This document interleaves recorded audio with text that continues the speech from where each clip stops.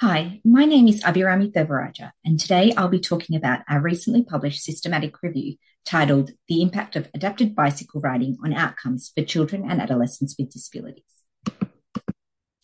Bike riding continues to be one of the most popular forms of physical activity in Australia, with about 8.39 million Australians riding a bike in the past year. For children, it not only promotes physical activity, but also enables them to socially connect with their community.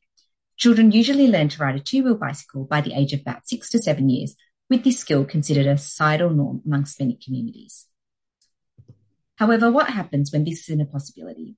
Bring in adapted bike riding. So for the purposes of our review, we define adapted bike riding as referring to the act of riding a bicycle that has been modified beyond the features of the original bicycle to fit the ongoing needs of an individual rider with a disability. A key theme that we wanted to focus on in our review is participation, which has traditionally been defined as involvement in a life situation.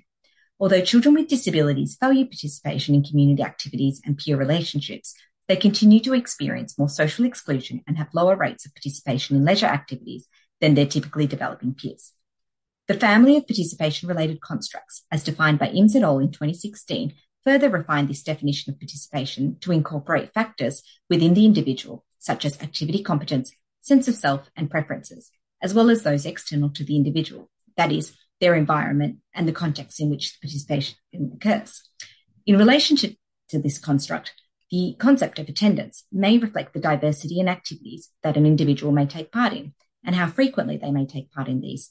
For example, in the case of bike riding, this may be how frequently the child rides a bike. Similarly, their involvement in such tasks may be defined by their level of engagement, social connection, and motivation. Are they engaged with bike riding? What's their overall experience of participating in this task? And this might also include their affect, for example, enjoyment or other emotions such as exhilaration, persistence, focus, and perhaps even social connection if the activity is done with others. We also have the intrinsic factors. So we have activity competence. Can the child bike ride to an anticipated level, and are they competent with the task? Their sense of self. Is the child self-confident in riding a bike? Are they satisfied, or do they feel good about their ability to bike ride? And their preferences. Does bike riding hold meaning for the child? Do they choose this activity in situations where choice is made available to them, or do they express motivation in taking part in the task? We also have the overarching areas of the environment. So is the local park accessible for the child?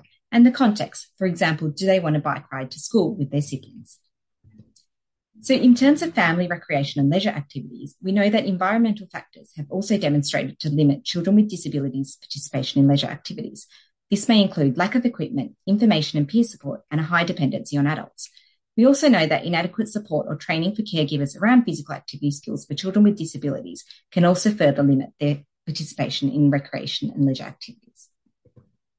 So now to our review, which looked at adapted bicycle riding on outcomes for children and adolescents with disabilities. So what was the purpose of our study?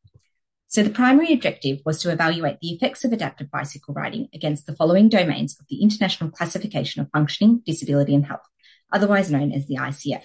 So we looked at body functions and structure, activity, and participation. And we also wanted to know the impact on quality of life for children aged 4 to 18 years with disabilities. Our secondary aims were to investigate the impact of adapted bike riding for children aged 4 to 18 years with disabilities on their families' participation in social and recreational activities. And we also wanted to identify any interventions that could effectively support the implementation of adapted bike riding for children and adolescents aged 4 to 18 years with disabilities.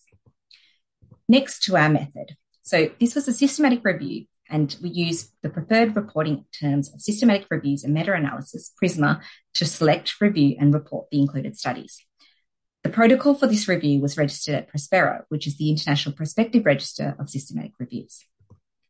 To be included in our review, studies had to include participants who were aged between 4 to 18 years old, who had a permanent childhood or developmental disability, and we included study designs that investigated the effectiveness of adapted bike riding. The primary outcomes we were interested in were any quantitative measures of body structures and functions, activity, and participation domains as defined by the ICF, as well as any quality of life measures. The secondary measures were any quantitative measures of outcomes for families of children participating in adapted bike riding.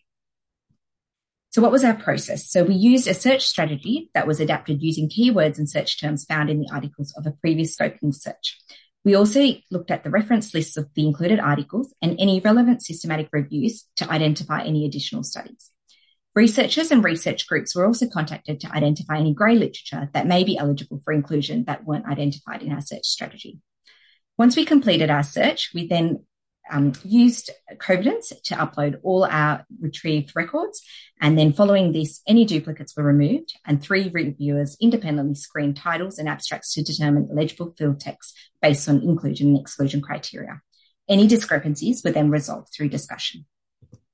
So looking at our PRISMA flowchart, we initially identified 2,575 studies from our initial search, and ultimately we concluded with 10 studies that were included for full text review, which were then included in our systematic review.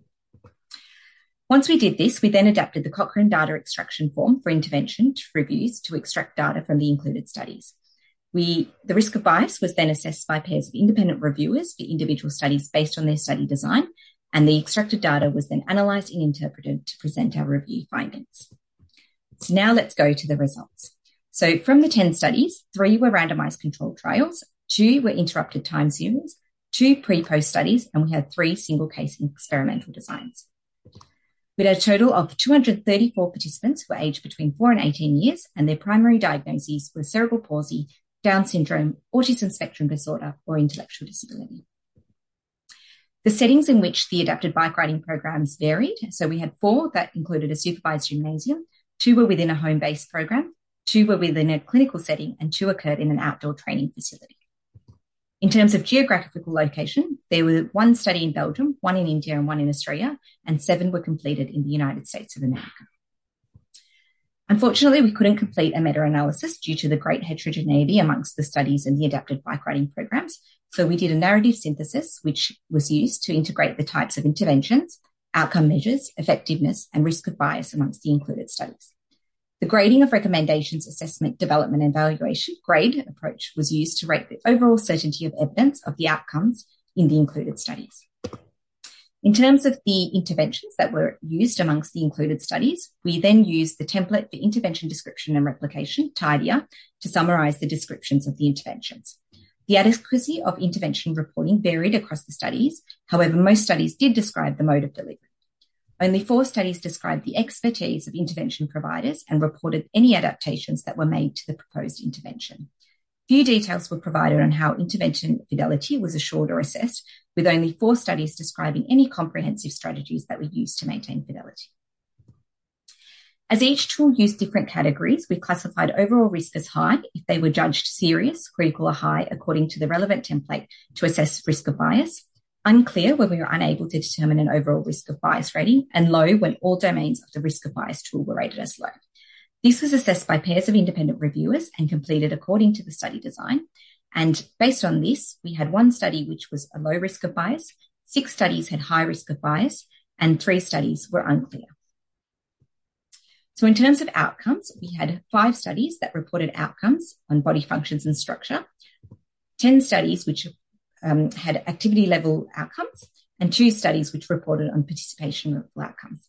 Unfortunately, no studies looked at quality of life or families' participation in social and recreational activities. So from our review, we concluded that there were improvements in most outcomes at the body structures and function level and activity levels of the ICF. However, there was great heterogeneity amongst the adapted bike riding interventions used amongst our included studies. Therefore, it was very challenging to identify the dosage required in adapted bike riding programs to improve specific outcomes. Our overall interpretation from our study was that adapted bike riding interventions may be effective on improving gross motor function, lower limb muscle strength, and promoting physical activity.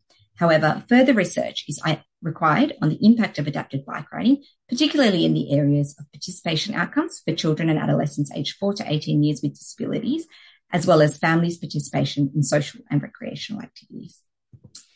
Thank you so much for listening, and I hope that I can chat with you all further about our review in the future.